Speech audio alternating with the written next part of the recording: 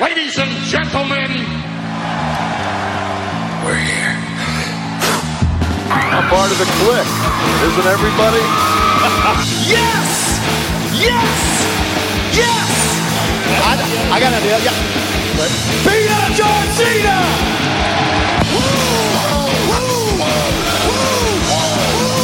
Give me a hell yeah!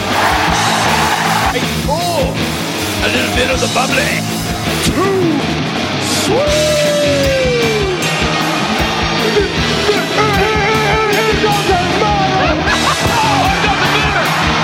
This is where the power lies! I am the man.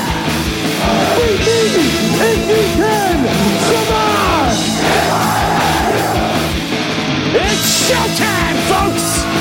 The following episode is scheduled for one fall, and it is for your listening pleasure.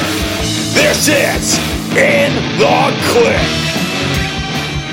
What's up, everybody? Baby Huey here, and joining me once again is my good brother from the Bullet Cast. It's Philip. How's it going, man?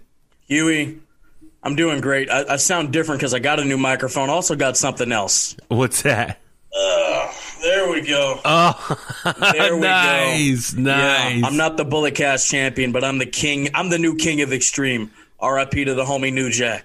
Yeah, so you're holding right now for everyone listening on the audio version of In the Clique, which is all we do right now, honestly. I still want to do video. I got to do video version of In the Clique. I think that's the next phase of this podcast.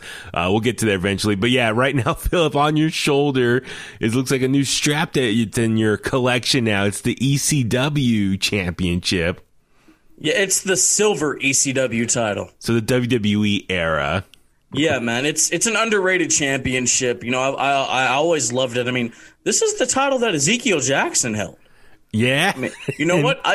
Matt Hardy, Christian. You know, like it's one of the titles I grew up with. You know, like I know people of like your generation and older, like they don't like the spinner, but I grew up with it. You know what I mean? I grew up with the silver ECW title. I thought it was clean. I thought it was cool. Yeah. Okay. So that title right there, that design, please remind me, you know, there's a lot of wrestling I try to keep track of history wise. Okay.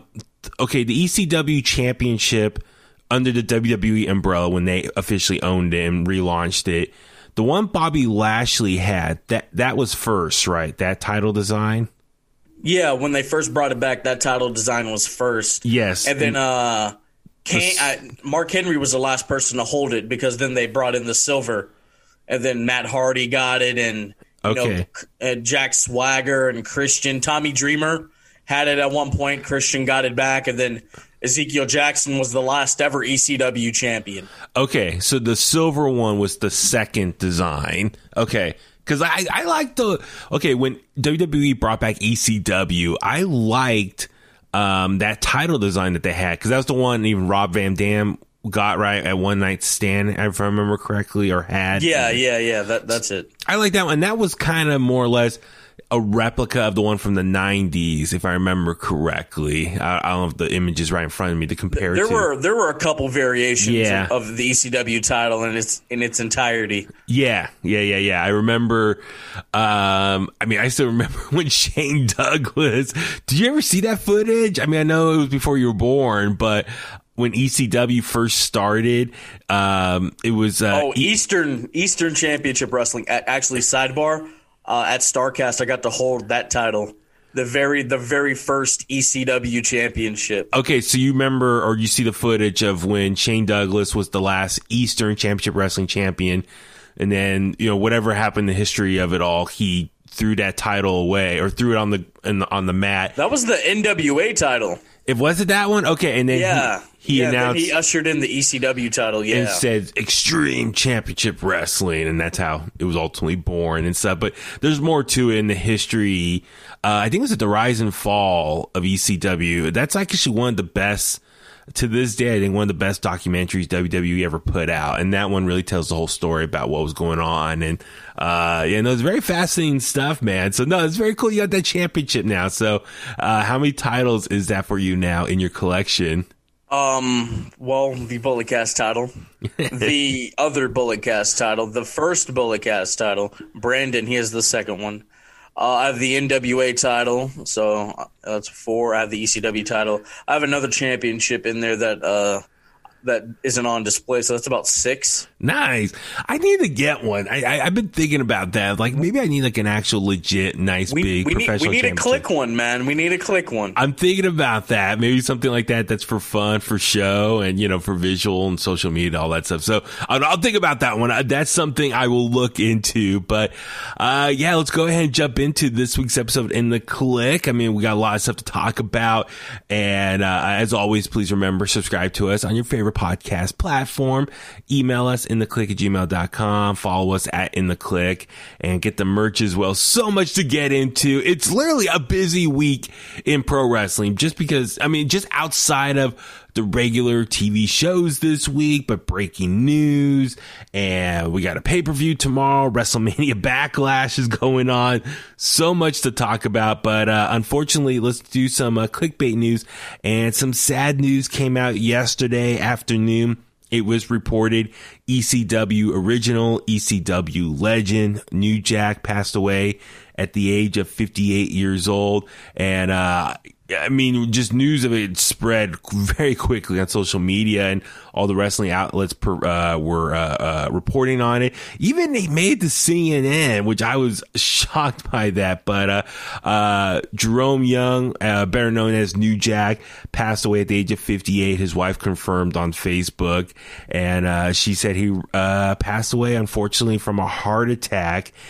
And man, of course, I'm very sad. Someone that I grew up watching on TV, and when I used to watch ECW back in the 90s, he was one of the legends from that promotion, from that whole era. And no, it's very sad to hear, but at the same time, man, I mean, I'm not gonna lie, I did not realize he was that old. I thought he was a little bit younger. I mean, if you think about it, he was 58 30 years ago, when he was probably Smoky Mountain Wrestling, the early 90s. He was already in his late 20s by that point. I just thought, I didn't realize he was that older. But anyway, no, very shocked and very sad, but no, he definitely lived the life to the fullest. But yeah, Philip, what were your thoughts when, he passed away? Oh man, I was at wrestling practice, and my buddy texted me, he's like, New Jack died. I'm like, nah, you're effing lying. Don't play with me. And then I check, and I'm like, yo, that's crazy. Mm-hmm. I mean, New Jack, he became relevant again, obviously, with Dark Side of the Ring last year, and he had become active on social media. He would respond to people, just chop it up with people, you know? And his wife said that he had a real admiration and respect and love for his fans, and well, that's great to hear, because, you know, New Jack's one of those dudes that didn't give an F. I mean, obviously, he's famous for the mass transit incident. Yeah. Obviously, back in that's 25 years ago this year. Coming up, man, in November. That's crazy. I mean, like the Vic Grimes thing where they both fall in ECW and his brain matter spills. That's the first time I ever saw New Jack. Was that clip, man? And obviously the Smoky Mountain promo where he says he wants to send out a message to OJ Simpson, 2 down, a lot more to go. Thank you, brother. And I'm like, yo, this dude is wild. This dude is really wild. Yeah, no, I remember, you know, watching ECW pay-per-views back in the day, and, you know, his style, he was more just a brawler, just go out there and beat your ass. He wasn't like no super technical wrestler or anything, like, so his matches were not like these great, you know, 6-star wrestling matches. They were just brawls, and you always felt bad for whoever he was going to fight, because you know that person was going to take an ass beating. And, you know, he was very much like later in his career, he was like the king of like the run-ins. Like, if someone needed help or a save, he would make the big run in and save the day, the big hero. But you know, he came out, he was always the king of like flying off like the second floor down to the ground. And yeah, shout out to Richard, Pro Wrestling 101. He put on Instagram a clip of New Jack flying in somewhere, and he's like, wherever New Jack is, this is how he's entering. Yes. Oh yeah, absolutely. And that's the thing. It's when I record with Richard tomorrow, I definitely want to hear Richard's, you know, thoughts on New Jack as well. I mean, this is someone that we all grew up with. I think if you were, I mean, if you were a kid in the 90s watching ECW, or, you know, someone maybe a little bit younger, but you went back and watched stuff, I mean, New Jack has crossed multiple generations in pro wrestling, and that's very cool. But yeah, I mean, obviously the violent hardcore matches in ECW, but his time at Smoky Mountain Wrestling, which I didn't know too much about, but kudos to the guys in Dark Side Wrestling. That's something, if you want to learn more about New Jack and his persona, go back and watch that episode from last season. It's on Hulu, or you can go to Vice TV's website. I'm really happy that he was able to document his story, and before he passed, he was able to sit in front of a camera and tell his story, talk about his career. And so, you know, unfortunately he's no longer with us, but his words and, you know, his time on Dark Side of the Ring, that footage will live on forever. So, you know, if you're a fan of him, want to learn about his history, watch that. But at the same time, he has so many shoot interviews on YouTube as well, so you can look up stuff like that. Those are more entertaining than some of the matches, bro. Oh, absolutely. Just wild. And I mean, like, he got the name New Jack from New Jack City because he envisioned that the crowd chanting that when he came to the ring. And, hey, that was the case. And the Natural Born Killers theme, that's Dre and Cube. You know, Paul didn't pay for the rights. Go check out Paul Heyman's tribute to him that they posted on WWE, the YouTube channel. That's awesome. Yeah, man. Like, once you heard those notes, like that song became kind of iconic because of New Jack. Like, once you heard those notes, you're like, awesome. It's like when Austin. It's kind of like when the glass broke. You know. Just on a smaller scale, like when you heard those first couple notes, you're like, oh man, some issues about to go down. Yeah, like I said, he would make the save, like, you know, someone's getting beat down in the ring, and, you know, hear those notes, like, oh, here he comes. And, you know, he would just make these sporadic appearances, and no, it was a big deal. He was very fun to watch, entertaining. Of course, our thoughts are with his family and friends at this time. It's a difficult situation, but, you know, like I said, he was a big partier. He was very open about just his partying ways, and I think he was still very much partying. Steven Larson from Going in Raw, one of my favorite pro wrestling podcasts, like a couple weeks ago, they got a fan of theirs, or a friend of theirs sent them a cameo of New Jack. So New Jack, like a couple weeks ago, just started doing cameos. And he did one for Steven Larson. They just posted on social media this morning, but he's doing a cameo for them, and he says, I don't know what I'm saying. I'm high on E right now. So, like, he's still partying to his day. So, like, you know, I mean, you know, live your life how you want to, man. Party it up. But it was just, you know, it's sad that he's gone now. And it was cool. Even WWE acknowledged him on Twitter. They tweeted out, like, you know, we're saddened to learn of his passing. Even though he never made the WWE. Like, you know, once ECW got bought out by WWE, then I think he went over to XPW after that in the early 2000s. Yeah, that's where the scaffolding match happened with Vic Grimes, where he tried to kill him. Yeah, so that, man, there's so much to talk about with New Jack. And, you know, if you go online, wrestling, you know, Twitter, you see everyone just showing their support and their favorite moments, telling stories. And it sounds like he had a lot of cool friends in the business as well. So, like I said, rest in peace to New Jack. Thank you for all the memories in pro wrestling. And, catch the next episode of In the Click. I'll get Richard's thoughts on it as well. So, let's see. One other thing I want to talk about real quick before we talk about this week's episode of Dynamite. Looks like there's some rumors of some drama, and the higher powers that be that run AEW. I know Philip, you and I were talking a little bit off the air about this, and this is something I kind of heard, you know, just through the grapevine. You see it on social media and some websites kind of talking about recently, but now it's starting to kind of get some steam now. So the big report is that there's apparently smoke to the rumors of heat between some of the executive vice presidents in All Elite Wrestling. And why is this so important? Well, obviously multiple reasons, and we'll get into that in a second. But this is starting to get some attention because apparently a big name is hesitant about going to AEW because of the infighting amongst the EVPs. And so I'm going to go ahead and read a little bit of this article here. It's from WrestlingNews.co. So there have been rumblings on social media for over a year that some EVPs are no longer on speaking terms. And in case you're wondering, the EVPs in AEW are Cody Rhodes, the Young Bucks, and Kenny Omega. And during a recent discussion about the AEW product, Wade Keller and Jason Powell. Wade Keller, isn't that Brandon's favorite guy? Yeah, that's his boy. Okay, all right. So you should tell this to Brandon as well. So they confirmed that there are some issues among some of the EVPs, and Powell said that someone who would be, quote, a difference maker for AEW has been hesitant about signing with them because this person has heard the same rumors. Let's see here. There's a couple quotes here. I'll just power through this real quick. So Keller said, quote, there's gonna a book written. I think it's meant to say there's going to be a book written someday by some of the EVPs or someone else closely observing, and we're going to learn about a lot of dysfunction.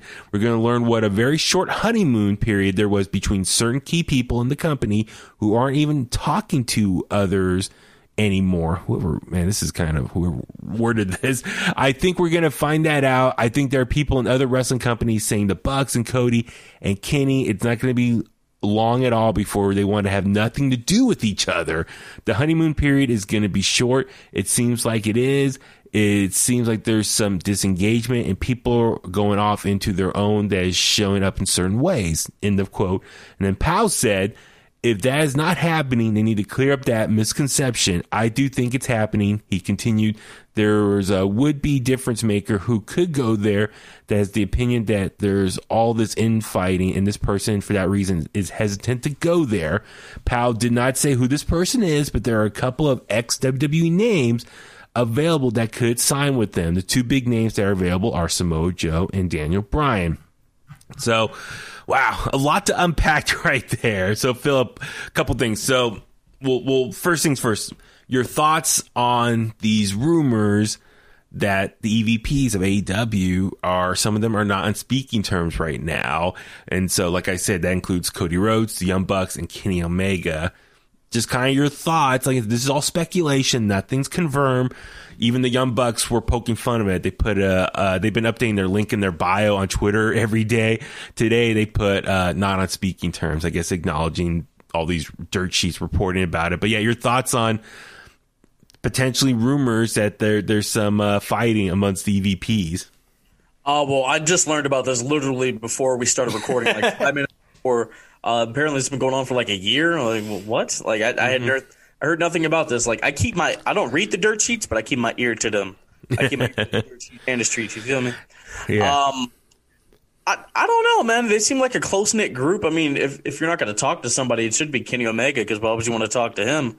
But yeah, like, I don't know. Like, I'm not backstage, so I don't know for sure. Like I said, this is the first time I've heard of any of this. But it's different. But if there's nothing really going on, they should address it. You know, like what's that one song? You know, I'm tired of all these rumors. You know what I'm talking about, right? Yeah. Okay. So my thing is, like I said, these are rumors. Who knows who are the sources, and like who is spreading these rumors? I'm with you. I think AEW, or those EVPs, they need to address it or at least come out about it. But then, Philip, let's look at the landscape of things right now in AEW, which is leading to a lot of people to really kind of assume that these are true, hypothetically speaking.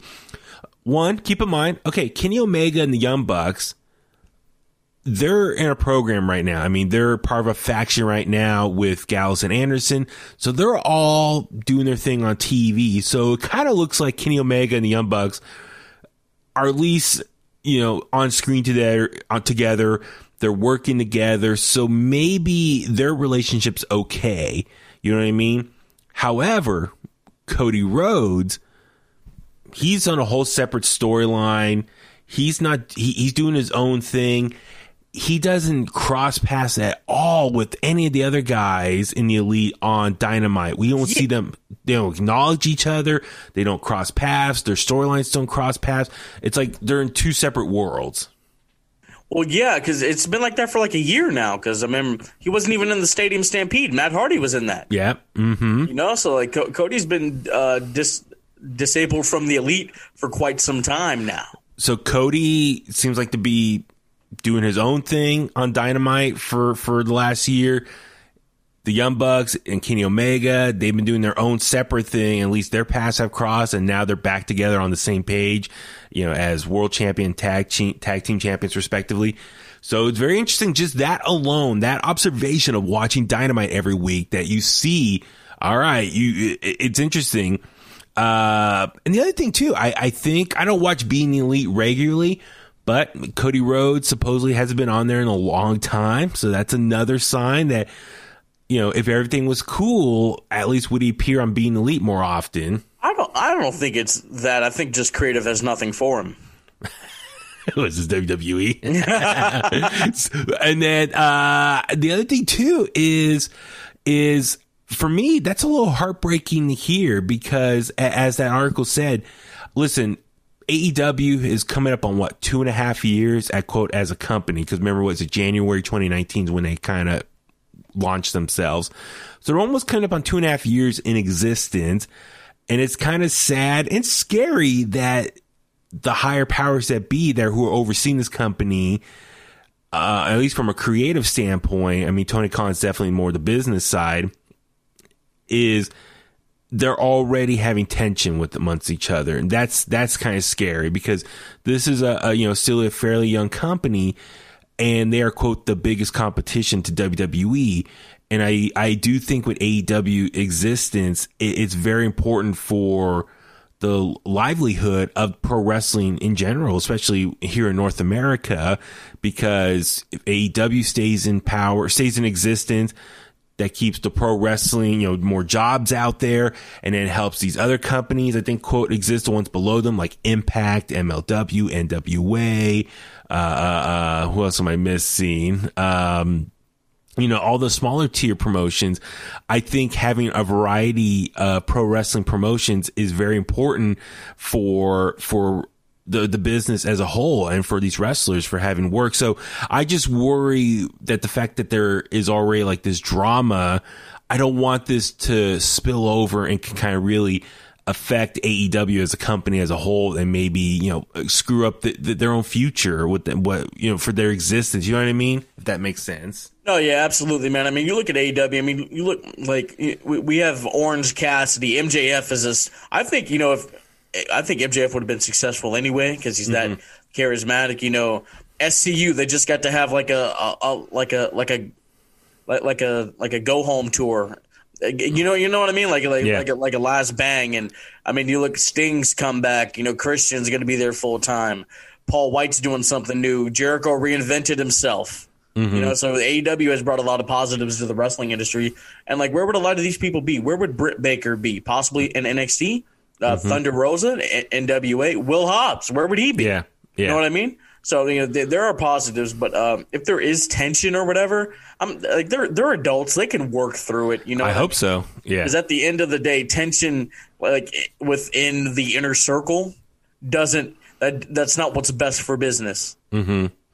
Yeah. No, that's my thing too. Is like I said, I think the honeymoon period is over, where everyone, I think, was just happy that they got a new business now. They got a new promotion. Everyone's really excited for the future.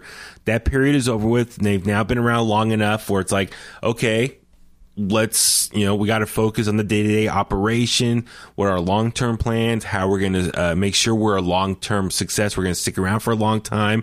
And now they're also open to a lot of criticism from the fans. Like, okay, we kind of see how things have been going for a while now. This is what I like. This is what I don't like. And so, like I said, I mean, you think about it, like, what was it, 2017, 2018, the Elite and the Bullet Club, those guys were they were the hottest act in wrestling. Exactly. And they all seemed like they were on the same page. They were one big family. They loved each other. And so now it sounds like those guys are all kind of like, having issues with one another. That's kind of sad to hear, that this one great faction in and out of the ring is now falling apart. But it's also, like I said, scary because they're running this new promotion. So I don't know. I would love to learn more about this. Like, is it creative issues, creative differences? Are they having trouble balancing being a full-time wrestler, but also behind the scenes running the show and booking and coming up with creative decisions? Like, I would love to know, like, what's this all stemming from? You know what I mean? So I'm sure we'll probably get more info over time. Maybe one of them will do shoot interview or something. I don't want to see any of them leave. That's what I'm worried about is, could one of them maybe be so upset that they decide to leave AEW, and then how that affect AEW long term? That's my other concern. I mean, if that's the case, then the only people that can truly leave are like Cody and Kenny. Yeah.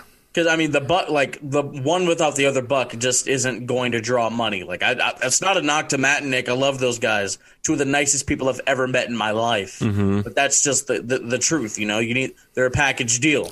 Now, Cody, he still has the legacy. Dusty's a god in NXT and WWE. He can go back there and win the world title. Kenny Omega, he could get the AJ treatment if he went to WWE. That's a possibility. Hell, that probably would have happened if he had went there. Those are the two logically from the elite that we know of can leave. And what about Hangman? I know he's not an EVP, but he was a part of the elite. He was a big part of the elite. Like, that guy could leave.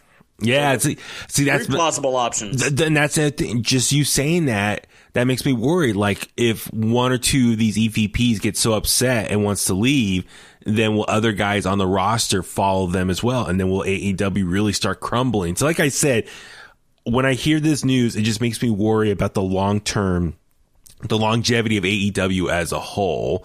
That's why, like I said, I'm really worried about this. It's like, okay, hopefully these guys can work out their issues, get back on the same page, and, just look at the bigger issues here. It's like this, we need to keep AEW around for like I said, for the good of the whole pro wrestling industry as a whole, especially here in the US. So we'll keep track of this and see, maybe more info comes out, and I'd be kind of curious to see what's next. But the fact that more outlets are reporting on it, okay, so maybe there is a little smoke to this fire. So all right, so let's since we didn't have time to record last week, sorry about that. It's just been super busy at work for me personally. So much has been going on behind the scenes here, home life and work wise. But before we talk about this week's episode of Dynamite, Philip, I just do want to get your thoughts on last week's episode of Dynamite, which was Blood and Guts.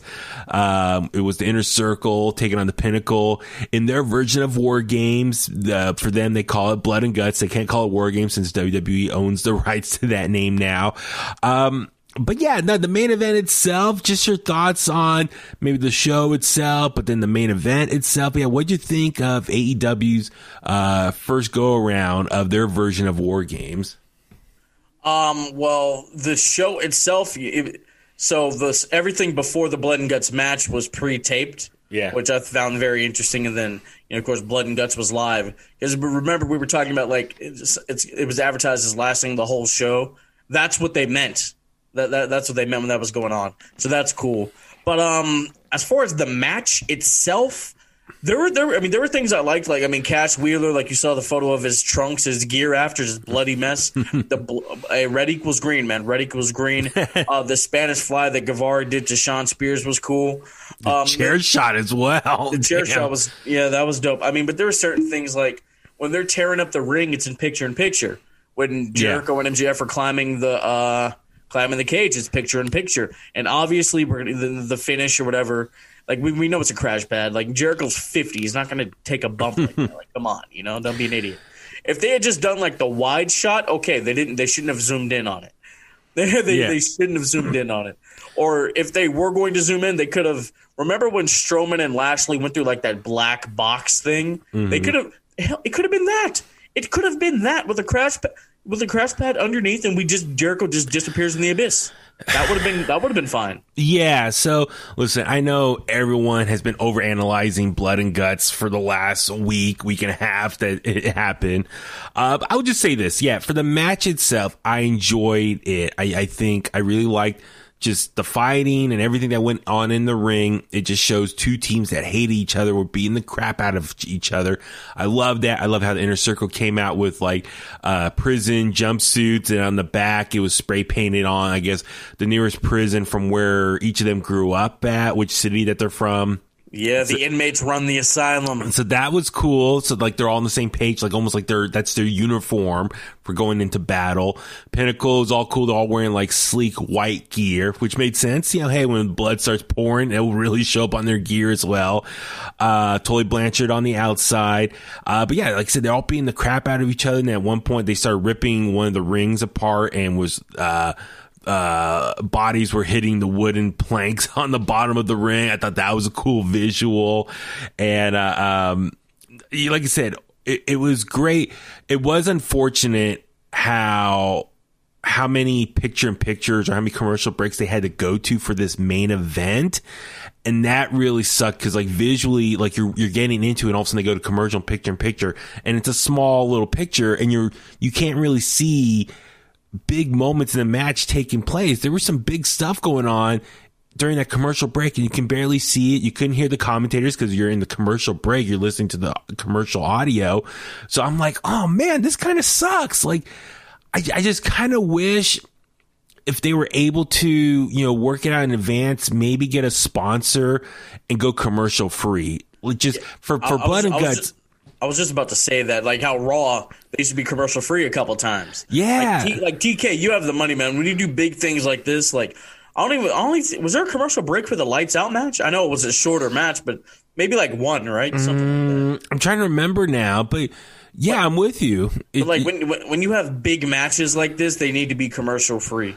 Yeah, I mean, yeah, go commercial free. Maybe before the start of the match, say, hey, this hour or the rest of this show is sponsored by X, Y, and Z. Thank you to X, Y, and Z for, you know, for sponsoring this. Go check them out. Blah, blah, blah, whatever, you know, copy points you got to read, and then have the graphics shown. And then maybe, you know, during the match, as the match is going on, just, you know, insert on commentary, hey, once again, this part of the show is commercial free. Thank you to our sponsors, so-and-so, and have their logo in the bottom.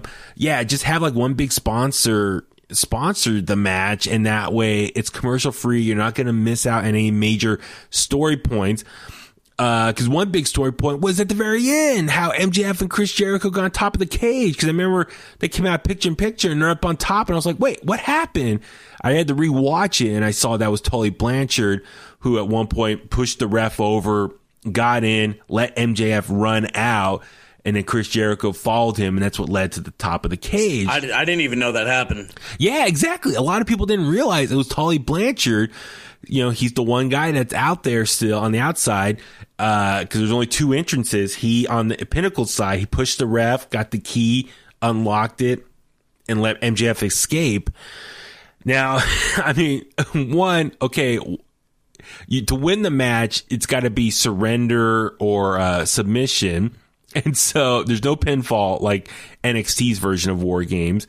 And, this War Games, like the old school one, they have a roof on top. So for me, it's like, why is MJF running out of the cage? What's the strategy there? And why is Chris Jericho following him? If anything, let his ass run off, shut the cage, and let it be 5-on-4 in favor of the Inner Circle. You know what I mean? And then start beating the crap out of them and try to get one of those guys to surrender themselves. That was one little, why follow MJF? Who cares if he leaves the cage? He's leaving his team. I get that, but it's a blood feud. I mean, you look at, MJF humiliated Chris Jericho and he decimated him, Yeah. So that's why Jericho followed him up to the cage. It's a classic babyface thing. Yeah. He tries to escape. Oh, I'm going to follow him up there. Yeah. So MJF runs to the top of the cage. Chris Jericho follows him.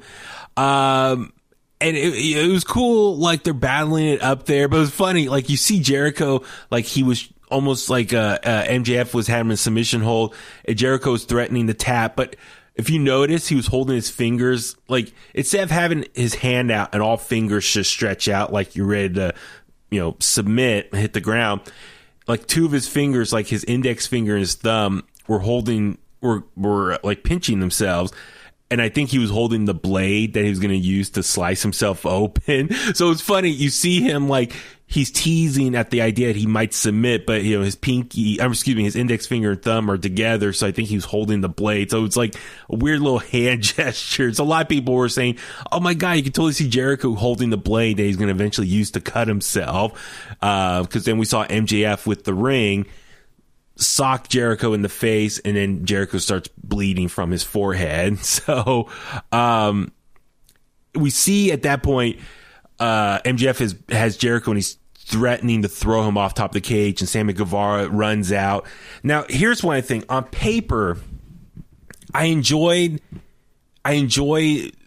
what the story they're trying to tell on paper. The execution is what was frustrating. MJF is threatening to throw Jericho off. Sammy Guevara is like scared. No, don't do it. We surrender. It makes sense because Sammy Guevara is the young, inexperienced member of the Inner Circle. He's the youngest person.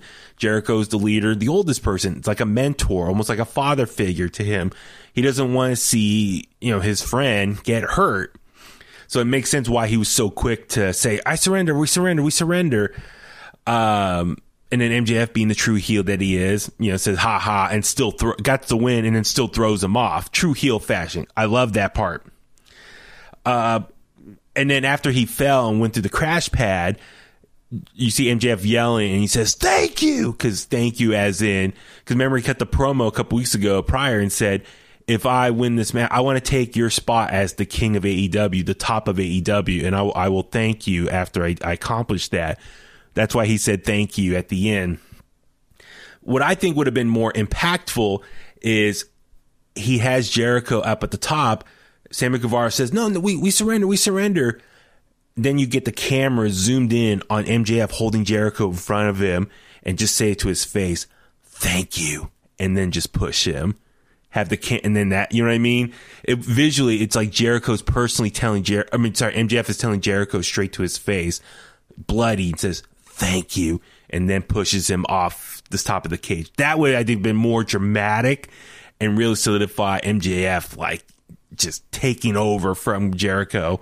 Now, yeah, the crash pad stuff. Listen, none of us want to see a 50-year-old man fall and straight into concrete. We all know it's going to be crash pads. WWE uses crash pads all the time. Some people want to see it. They're crazy. Those people are idiots. But listen, but Philip, we everyone in WWE, those big falls, except for Mick Foley in that Hell in a Cell match, ever since then, they use crash pads, whether it's under the table, Shane McMahon, everyone's done crash pads. It's just the way it was filmed. That was the issue and plus they had the big foam, and then he falls through the boards, and you can see it's all just like, it wasn't like steel plates. It was like just like stickers on top of like the wood planks. Yeah, man, that's why I said it should have been like that black box thing or whatever that Lashley and Strowman fell through. That would have been cool. But, I mean, you with the visual of the thank you and the pushing, baby Huey, a little cinematographer over here. Oh, thank you.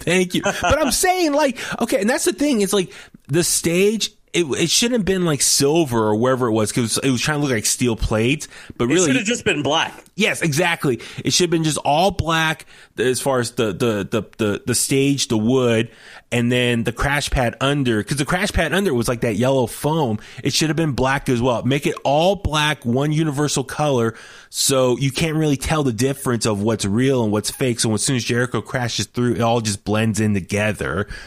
So anyway, and then maybe have the crash pad a little bit lower, so when he falls through, you don't see it right away. It's like, it's buried down below under all the wood planks. But anyway, what they should have done visually as well is like have the camera shot up from down below, looking up at the top. You see MJF and Jericho at the top, and then when MJF pushes Jericho, cut to a widescreen shot from up above. You see him following, but you don't see him actually crash. Because, we've seen this so many times with Shane McMahon. Like, case in point, was it WrestleMania 35? Was it The Miz and Shane McMahon? And Miz through Shane, or didn't they do a suplex, if I remember correctly, off that skyscraper? Yeah, the scaffolding or whatever. Scaffolding. They fell into like kind of like a black box, but and there was a crash pad because it exploded too much. But yeah, but that one, remember, it was at WrestleMania. They visually shot up, and you see how high they were to get that dramatic effect. And then when they suplex off the top, it cut to that widescreen shot, and you see the whole crowd and everyone go, jump up. So AEW needs Kevin Dunn. I was going to say AEW needs a new cinematographer or director of video. I don't know.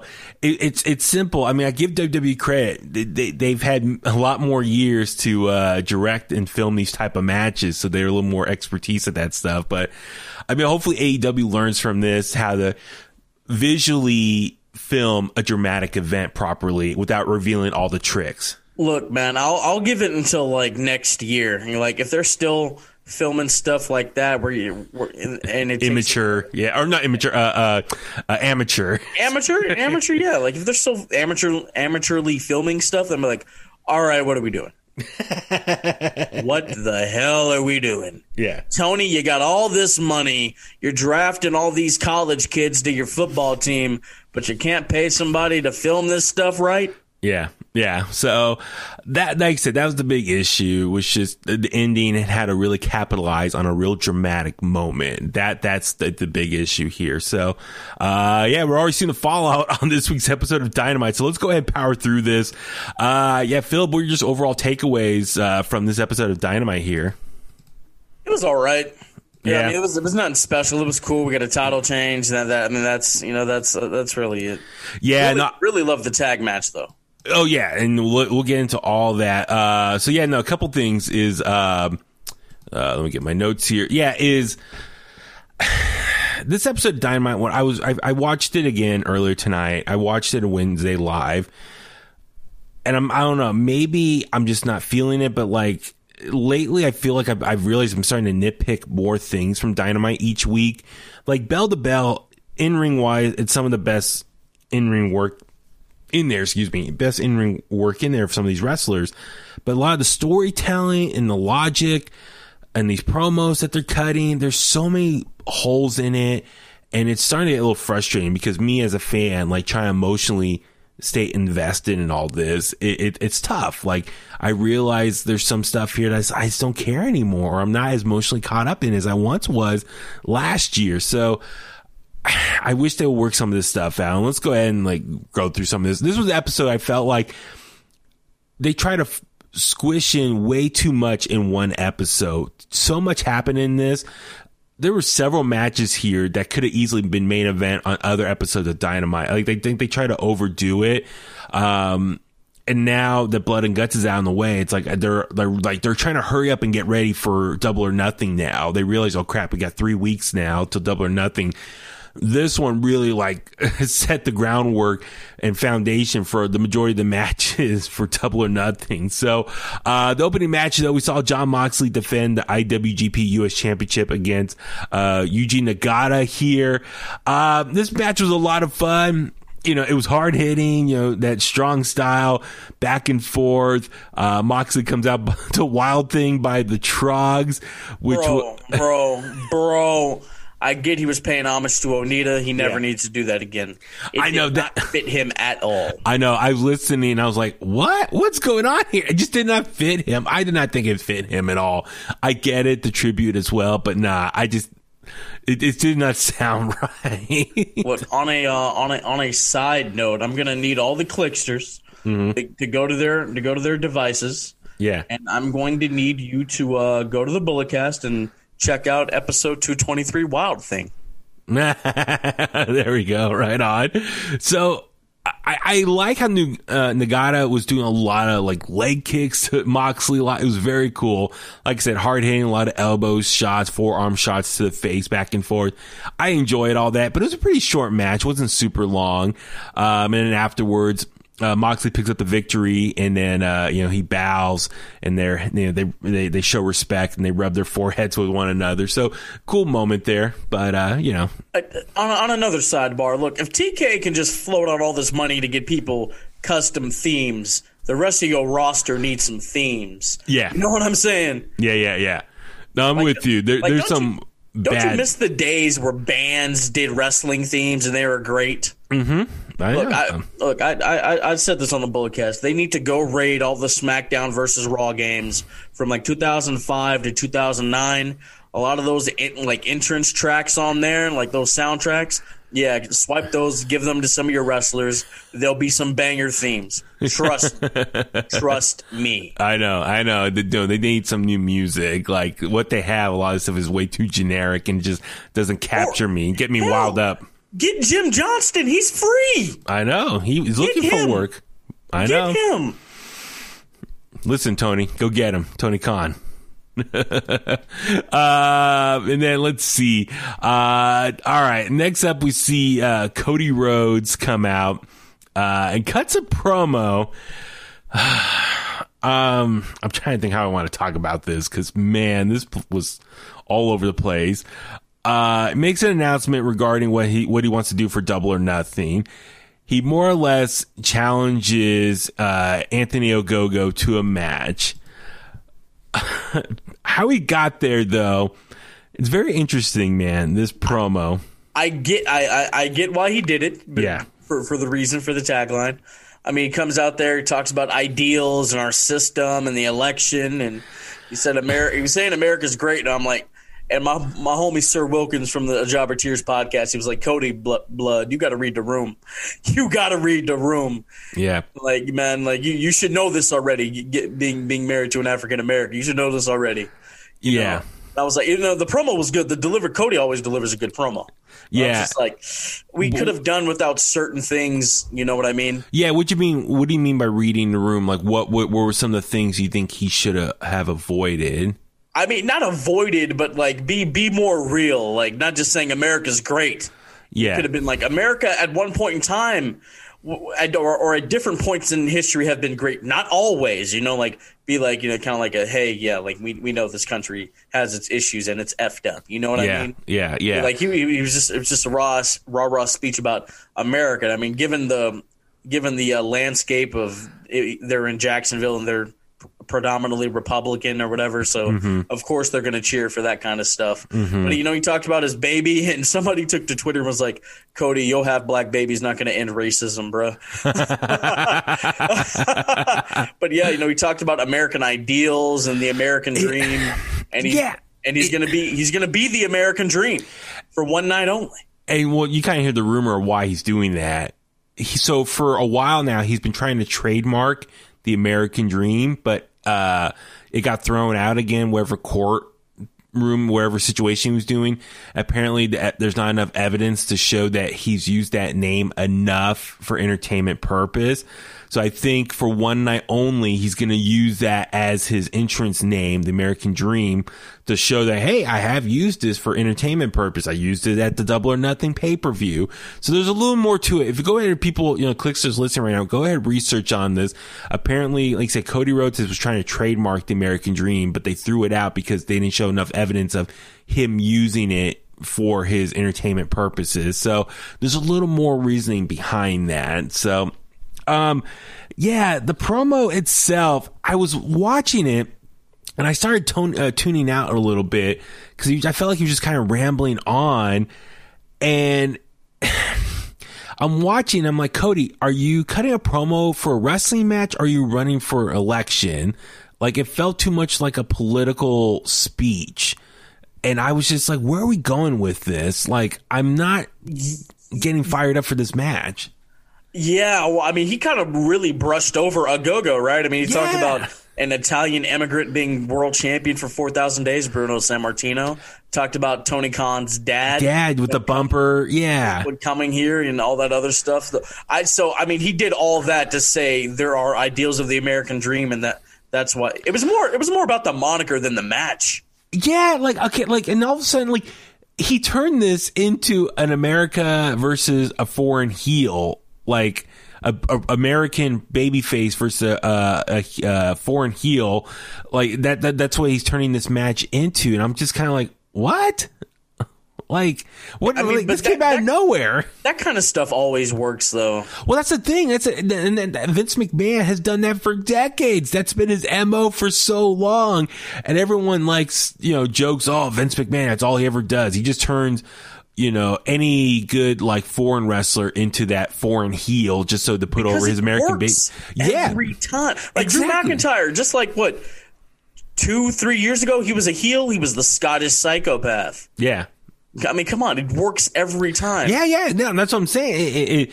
WWE has used that so many times, but it's just funny how AEW, though, they try to take pride at the alternative. They're not going to copy what WWE does. And now here they are kind of copying a similar type of storyline here of like Cody Rhodes, the big American babyface who's going to take on this big foreign heel, this guy from the UK. I don't know. I just felt like it's a little forced. Like the story didn't necessarily go down that road. It just all of a sudden became like this America versus the UK type of thing. It just seemed kind of just out of left field for me. But the other thing too was it was just interesting because he's like saying, Anthony Ogogo, you came here for opportunity, and America has got you all these great things, has done all these great things for you. And then he's trying to use that analogy to explain how there's a lot of people who've come to America for opportunities. Like you said, Bruno Sammartino, Tony Khan's dad. So he was like really going down on this long list of examples, and it was just going on. And he was talking about, just how, the segregation, how that was brought into full. Like, I was like, what's the point of like bringing that up and like bring up his baby and everything? That was so the segregation line was. What did he say? Like 60 years ago, segregation where colors and whites weren't allowed to be in the same place. And this year, I bring in a half African American, half white baby that will share, or that won't be shunned away from either side of its heritage or whatever.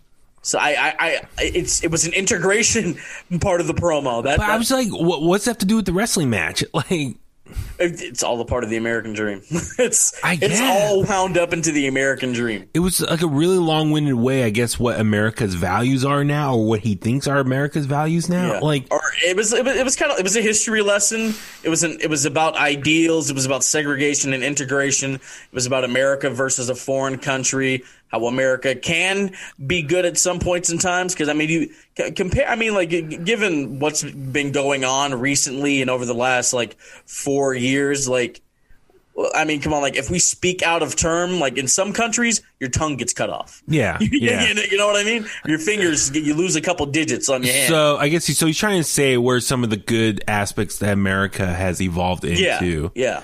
All right. Well, but at the same time, listen, there's a lot of issues in America right now in the last 4 years from our previous presidential regime that America is not perfect right now. And I think a lot of other parts of the world look down upon us right now. And so that's why I think I kind of worry that some people will interpret this promo as a little tone deaf based on what's going on in America right now. And so like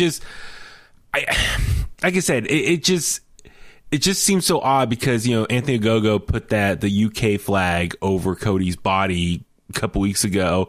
Now all of a sudden it's turned into America versus evil UK wrestler now. It just, like I said, it just seems kind of forced out of nowhere where, because Anthony Ogogo, I think just in one promo just said one line just saying like UK was better or something, but it's not like that's been his whole MO as a performer in AEW thus far, that he's better than America as a whole. You know what I mean? Just, I don't know, like, the storytelling was just off. And Cody, he's just floating right now.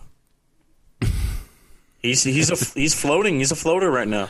As far as just going from one person to the next. Yeah, I mean, like the Pentagon thing was like a week. I know. Like, I would love to see that at Double or Nothing. Yeah. Like I like Anthony Ogogo. I like him. The kid can go. But I'm like, they should have ran that Pentagon thing up until Double or Nothing.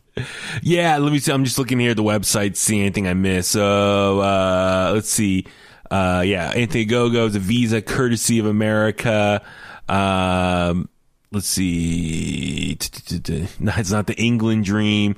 Oh no, it doesn't have the full speech here.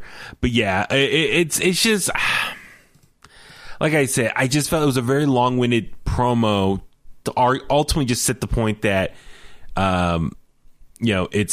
he's the big, he's representing America and he's taking on this big foreign heel.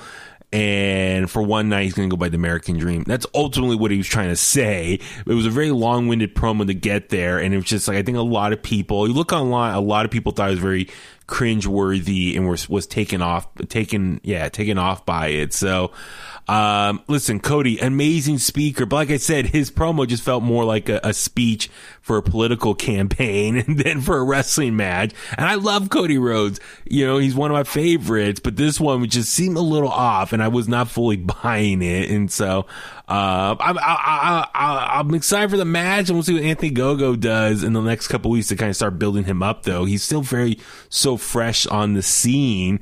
Like, they got to build him up a lot more to make me kind of believe that he's a threat at all the Cody Rhodes at Double or Nothing. Because I there's no way Cody's going to lose. No, yeah, absolutely, man. And next time Cody even tries to attempt these waters, he needs to read the room. Yes, exactly. Not once or twice, but 3 or 4, maybe even more. Yeah. Next up, it was SCU taking on the Young Bucks for the AEW World Tag Team Championships. Hey, a really good match. I mean, God, Frankie Kazarian and Christopher Daniels are two of the best in-ring workers AEW has to offer. A lot of great spots here. Christopher Daniels, he's one of the best, if not the best, at the moonsault. Am I right? He's so smooth at it. Yeah, and at his age, to still be able to pull that off, that's a testament to how badass the Fallen Angel is, man. I mean, like, the combination of Kazarian and Daniels, that's new for, like, people who haven't been paying attention. But, hey, man, I was rocking with them when they were Bad Influence in TNA. I followed them over to Ring of Honor when they were The Addiction, and then obviously SCU with Scorpio Sky and Ring of Honor and going into AEW. If this is really the end for them as a tag team in general, one hell of a ride, man. Yeah. TNA, Ring of Honor. They didn't get to capture the AEW tag titles, but hey, man, I mean, just they were the first AEW tag. No, it was Scorpio Sky and Frankie Kazarian. Oh, was that? Yeah, it was Scorpio Sky and Frankie Kazarian. Did they have a Freebird rule at all for that one? I can't remember now. No, they didn't. That's right. Christopher Daniels was more like the manager, kind of coming out. Okay, that's right. I mean, there was blood. They did the "I'm sorry, I love you" super kick spot, which has become. They're mocking it. Oh yeah. Okay. Let's get into that real quick. So, Young Bucks. It's been over a month now, a couple months now. They've been like full heels. It took a little while to get there, but now they're really embracing the heel persona as far as just how they act in the ring. They act like immature teenagers or brats in the ring, just mocking everyone and making fun of everyone. What do you think of like where they've been going as heels? It's kind of the stuff they were doing, like on the indies in PWG. Yeah. Being brash, arrogant, obnoxious. They kind of dress like Seth Rollins. Have you like with the jackets? Like, really look at them, man. They kind of dress like Seth. I thought this was their best looking heelish ring gear to date. You weren't messing with the Dior Jordans, bro? More of those gray pants. No, the gray pants, silver pants. No, I wasn't into that. This was, I think, their best heel look so far. But yeah, no, I was just going to say, no, I thought this was a much better performance out of them as heels, mocking, constantly at the camera, going, just making faces and stuff. And, yeah, what'd you think, though, of them, Matt Jackson saying, "I'm sorry, I love you," making fun of Shawn Michaels? It tugs at the heartstrings every time I hear it. And it's the Bucks. They were being cute. That's what they do. You can't really look too far into it. I kind of thought the match was going to be over. I'm like, would they really do that? Would they really do that? But no, the BTE trigger got the dub. Yeah, but what happened before that? Nick Jackson super kicked Christopher Daniels into the ring post, busted his eye, and he started bleeding from the forehead. So we saw blood and guts last week. This week we get more blood in this tag match. It was hard way though. Yeah, that wasn't planned at all. No, not at all. That was total accident. It made the match better. Oh, absolutely. So much more dramatic and emotional. But Nick Jackson, after it happened, he looked over and said, "Oh my God, what happened to you?" And that he started playing it up as the heel, like, "Oh my God, you okay?" But dude, he was bleeding. He was out for a bit, like ringside. And then it turned on 2-on-1, the Young Bucks versus Frankie Kazarian. Frankie Kazarian put on a hell of a fight, which is funny because he's like all babyface again. But remember, was it last month he was heelish, taking on, Christian Cage? That's my issue, I say, with AEW. 1 week someone's like a babyface, the following week they're like heel again, and back and forth. I mean, that's a whole nother issue topic with AEW. But like I said, Frankie Kazarian put on a hell of a match, and then finally Christopher Daniels came back in for a big save, and he had like one big hot tag to try to overcome the odds. They super kicked Frankie Kazarian on the outside. Christopher Daniels kicked out. And then they hit the, like you said, the BTE trigger on him, and they kept Frankie Kazarian out of the ring. And SCU loses, Young Bucks win, retain the championship. I love early in the match as well. Frankie Kazarian, Christopher Daniels was bleeding all over Matt Jackson's Jordans. So all the blood on the Jordans, I was like, oh, that was a great visual. And Matt Jackson got pissed and started beating him up. And with those pair of Jordans, you're supposed to wear like black laces or something. So the white, maybe it was planned for him to bleed then with the white laces. Mm-hmm. Maybe that was the plan. But rumor has it that this CD's probably like done in ring in general after this. Yeah, so that's a big question. It's like, what's next for Christopher Daniels? He's also, 50 years old? So no, he's like 51 or 2 now. Yeah, so I don't know, man, what's his future is. If he can still go like that, I'd put the TNT title on him at some point in time. Or maybe could he be like a Jerry Lynn type character? Is it Jerry or Flynn? I keep getting mixed. Jerry Lynn? Jerry Lynn, yes. I was getting his name mixed he up. works there. He works there too. But both of them. But I'm saying, like, maybe he could be behind the scenes, like a manager or trainer or something like that. But what I'm pissed is, as soon as the match is over, they go to the back and you see Moxley and Eddie Kingston tearing up the Young Bucks locker room and stuff. Yeah, they didn't get the proper farewell thank you. Yeah, and like I said, either this match should have main evented this show or should have been on the pay-per-view for Double or Nothing, because you have this legendary tag team. As you said, they've gone under different names and different promotions. So they've been a tag team off and on for a long time now. For well over 10 years now. Yeah. So out of respect for them, they should have had a proper goodbye, a farewell on this episode of Dynamite. Like after the match, they wave to the crowd. They say thank you, something. But no, they didn't. They abruptly ended it. They go to the back. You see Moxley, Eddie Kingston tear up the locker room. I did laugh, though, when Moxley's like, I'm going to use the bathroom. And Eddie Kingston's like, yeah, go blow that up. Like, take a big crap in there.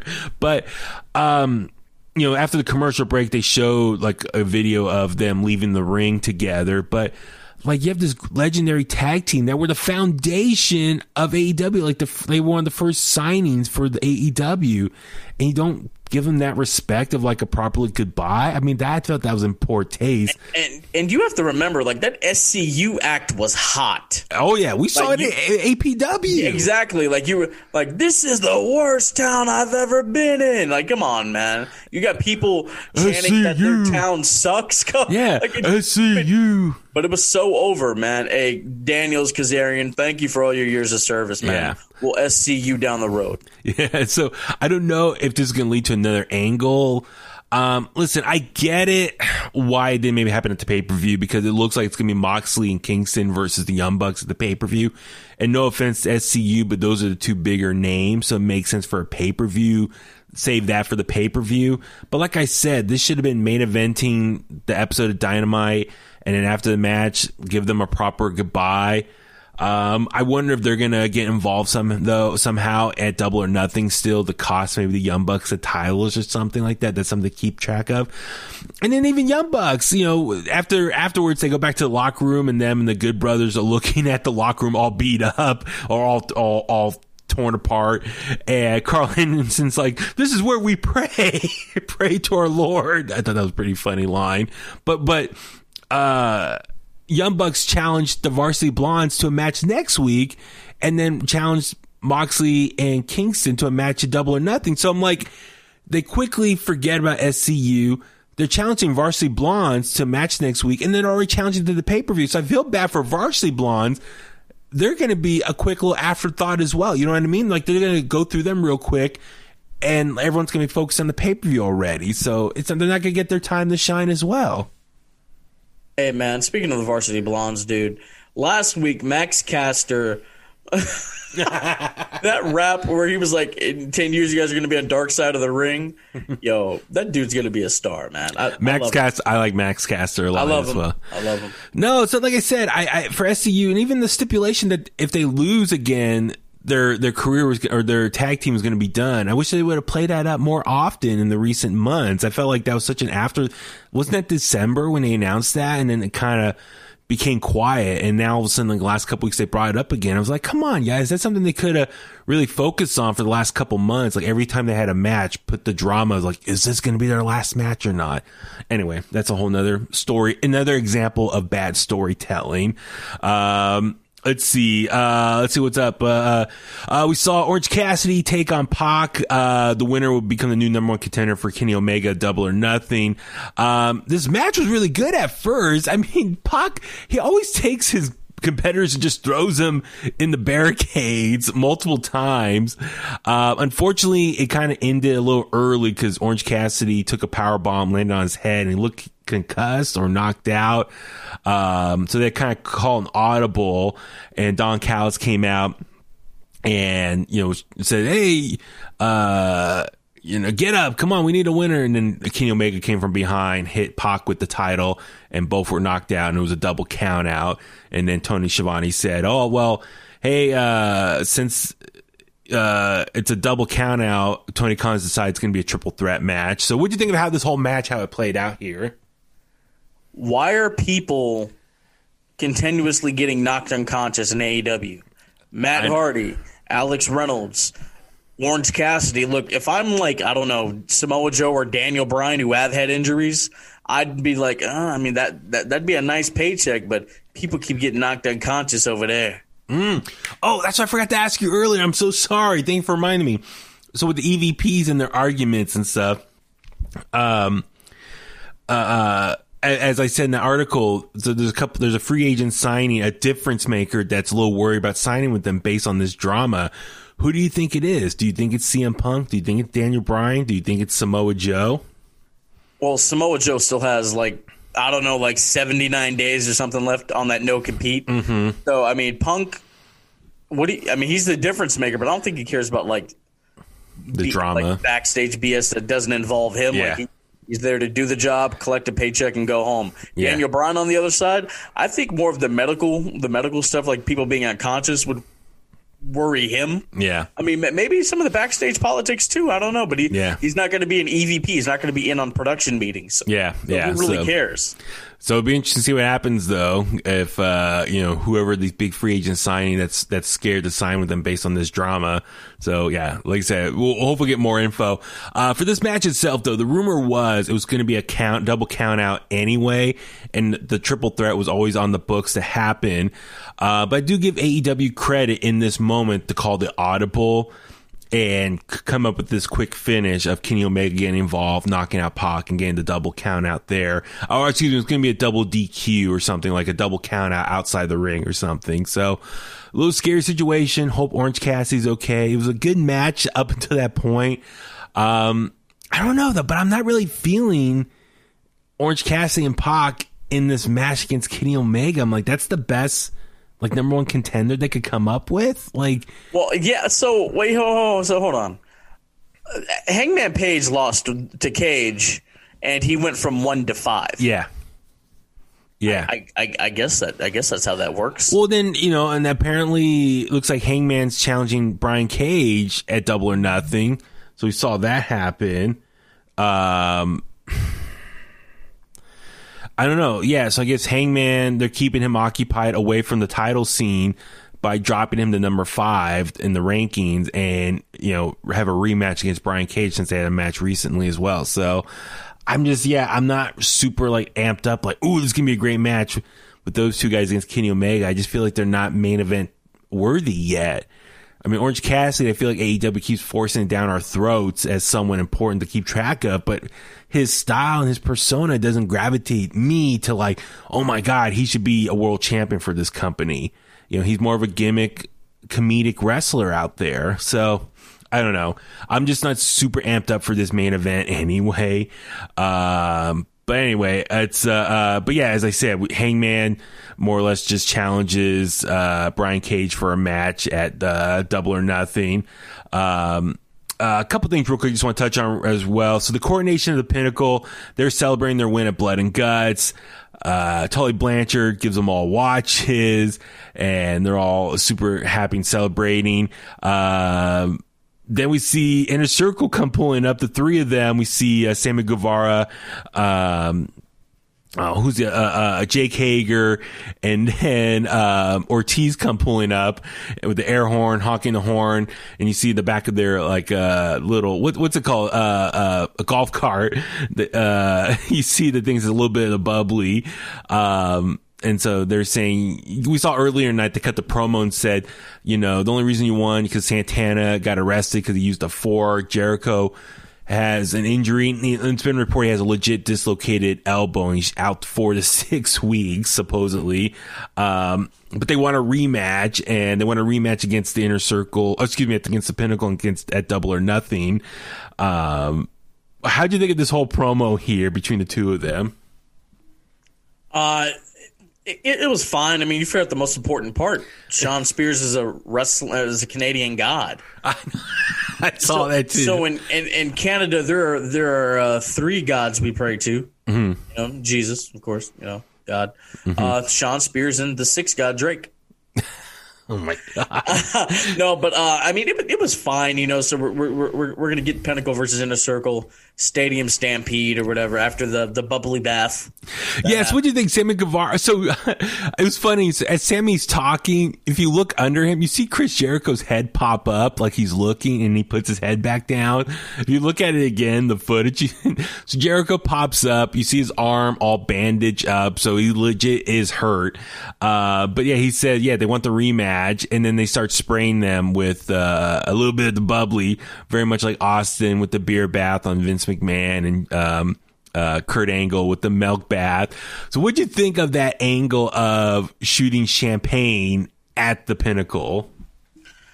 It's whatever. Their heels dress nice. Their clothes have to get ruined some. It's like when Orange Cassidy dumped all that tang on Jericho last year. See, that's the thing. That's the thing is like, that was cool, but this one here, it was like, at first I watched it and I was like, oh man, they're just doing the same thing Austin did, because Kurt Angle already did it a second time. This is the 3rd time we've seen this in the last 20 something years. But then again, I'm like, well, that Austin thing was over 20 something years ago, so I guess it's okay to do it again in some capacity because it's a whole new audience, a whole new generation now. Wouldn't you think enough years has passed where you can maybe repeat or copy certain angles again, like the good ones? Yeah, man. I mean, what's old is new again. Yeah. Yeah. No, that's my thing too, which is, I guess because I grew up and I saw the original one and I'm like, I see this and I make the immediate comparison to Stone Cold. But then again, I think of someone maybe who's under the age of 25 and they're like, oh, that could be the first time that they're seeing this version of that type of angle. But then again, WWE shows that beer bath how many times each year? Like, we've seen that highlight so many times, so it still feels very fresh in my head still. But then again, it was a good angle, so I guess you can reuse it. But at the same time, I'm like, I feel like AEW, you guys take pride on being non-WWE. You want to have your alternative, your own vision of how wrestling's supposed to be, but I feel like they still kind of copy very similar moments in WWE here in AEW. So I don't know. I kind of wish they would do something different. But at the same time, it was still a fun angle. But yeah, I just keep it fresh, kind of keep it, different. But yeah, so they're going to have a rematch, Stadium Stampede, Double or Nothing. If Inner Circle loses, they have to break up for good. So I don't know. Do you think it's going to be 50-50 booking and Inner Circle's going to win at Stadium Stampede? Yeah, Inner Circle's going to win because Jericho will be fine. It's Chris Jericho. Santana and Ortiz haven't been great being with the Inner Circle, so imagine what's going to happen to them without it. It's going to really hurt Jake Hager, and I love the guy. And Sammy, the kid will be all right. Yeah. So it should be interesting, though. I'm looking forward to it. I think Stadium Stampede, it'll probably be pre-filmed, so it'll be a cinematic match. And then that way Jericho, since he's hurt, they can protect him in that capacity. So I'm all for that. So we can talk more about that as we build towards that. I love Britt Baker's sit down promo or interview with Jim Ross here. I just thought it really sold how much he's improved over the last year, and just how she says she wants to help the women's division and carry it to the next level. So I love that whole promo there. Well, before I get into the main event, just Jade Cargill, I'm still getting annoyed by these promos she cuts. She says she's her own boss, she's her own businesswoman, she's her own bitch, but yet she's taking offers for a manager. If you're in charge of your own career, why have a manager then? Why even feel out offers then? I feel this is so stupid. Like, I'm so annoyed by this. You act like you're your own boss, but yet you're interested. Maybe is it just the fact that people are approaching her and she's just listening, but at the end of the day, she doesn't care because she's going to do her own thing? Well, you have to look at it. I mean, she's new. Like, she's only had, like 3 matches ever? Mm-hmm. Ever, right? So she thinks she knows this business, but you look at Matt Hardy. I mean, he knows the business. Vicky Guerrero, how many world champions has she managed? A lot. Yeah, you know, so like, you gotta kind of play your options. Like, yeah. So honestly, I'd let her go over with Vicky. Yeah. What about Team Taz? That'd be different. Yeah. That'd be a swerve, bro. I know. I mean, also shout out Ricky Starks, wishing him a speedy recovery. Apparently he has a broken neck, right? He's going to be out for a bit, for 3 months or something. So he's got a broken freaking neck. Yeah. I know. So talk to Kurt Angle for some advice on the recover. All right, let's talk about this main event here. TNT Championship on the line. Darby Allin taking on Miro. I love the promo before of Darby Allin, that black and white footage of him in Seattle. And just him just like, hey, and after falling down those steps last week from Ethan Page and Scorpio Sky, had to reevaluate some things. But then he called out Miro and said, like, dude, when you showed up here, you were playing video games, you were a best man, you've been underperforming. It's been underwhelming his whole time in AEW so far. So I love how Darby called him out and said how much the TNT Championship means to him. I love this whole promo here. In the match itself, it was very much David versus Goliath. What'd you think of Miro's trunks with the TNT Championship already embroiled on them? It reminds me of Rick Rude in those IC title tights, baby. Oh, yes, exactly. But dude, great match here, though. I mean, once again, Darby Allin getting his ass handed to him the majority of the match, but Miro looks so good before the bell rang, beating the crap out of him, then telling the ref, ring the bell, ring the bell. Darby slid out of the ring. You notice he didn't do that because Brody did that to Cody. So the ref didn't ring the bell right away. Okay. Yeah. So, in which I thought the match, the way I thought it kind of should have been the same thing. Like, attack him a little bit, ref rings the bell, boom, Machka kick, accolade, done. We go on. Like that ending, and I pictured that ending sequence. Yeah. Like the accolade and how he's bending back. And like, so the way this match would have went, I would have put it on Double or Nothing for a rematch and done this. Yeah, I mean, like I said, I enjoyed this match. I think Miro looked great. This is his best match to date. He was just beating the crap out of Darby Allin. And then Darby Allin had a good comeback at the end. He was dishing it to everything he had to Miro, but nothing was working. I love how at one point at the end, he looks over at Sting and it's like, he's looking at him for like advice, and Sting's like shaking his head, and they fist bump each other, and he gives it one more, hard attempt and hits a couple cutters, but Miro still just overpowers him and submits him, and picks up the victory. He's now the new TNT champion, and Miro's celebrating. He's posing over Darby Allin with the title over him. Like, I'm super happy for Miro finally to win a championship and kind of reestablish him as a badass monster. But at the same time, Darby Allin, I really thought with that promo before the match, the video package, and him overcoming the odds, it was a way for him to show that, he's really unstoppable despite being one of the smaller guys. I was really, wow, is Darby going to overcome the odds and win this one? But it makes sense. Like, dude, he's beat up. He fell down those steps last week with the busted shoulder. I like how Miro ripped the tape off his shoulder and started hitting this injured shoulder. but he's been defending that title so much the last couple months. So it makes sense. It finally got the best of him. He's burnt out. He's beat up. He's tired. He needs to rest. And, it looks like, Miro's the new champion, and we see Lance Archer come out, point to him, so he's already challenging him. So it looks like Lance Archer versus Miro at Double or Nothing, if I had to guess. But we saw Ethan Page and Scorpio Sky come out, attack Sting.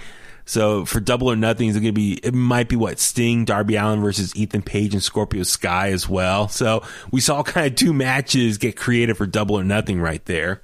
Nah, look, what pay-per-view? Revolution was kind of long.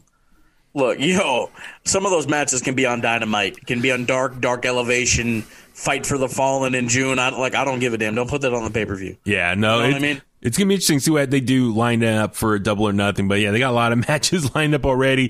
Shida versus Britt Baker as well is on the book. So it's going to be interesting, man. So a lot of stuff to think about and keep track of here. And we're excited on the road to Double or Nothing now. So, like I said, a lot happened in this episode. Some good, some bad. It did. I want to congratulate Miro, the only person in history to go from being the champion of our country to the champion of America's greatest network. Cody. Only person in it. I mean, Cody was the champion of the continent. So let's not forget. No, that's right.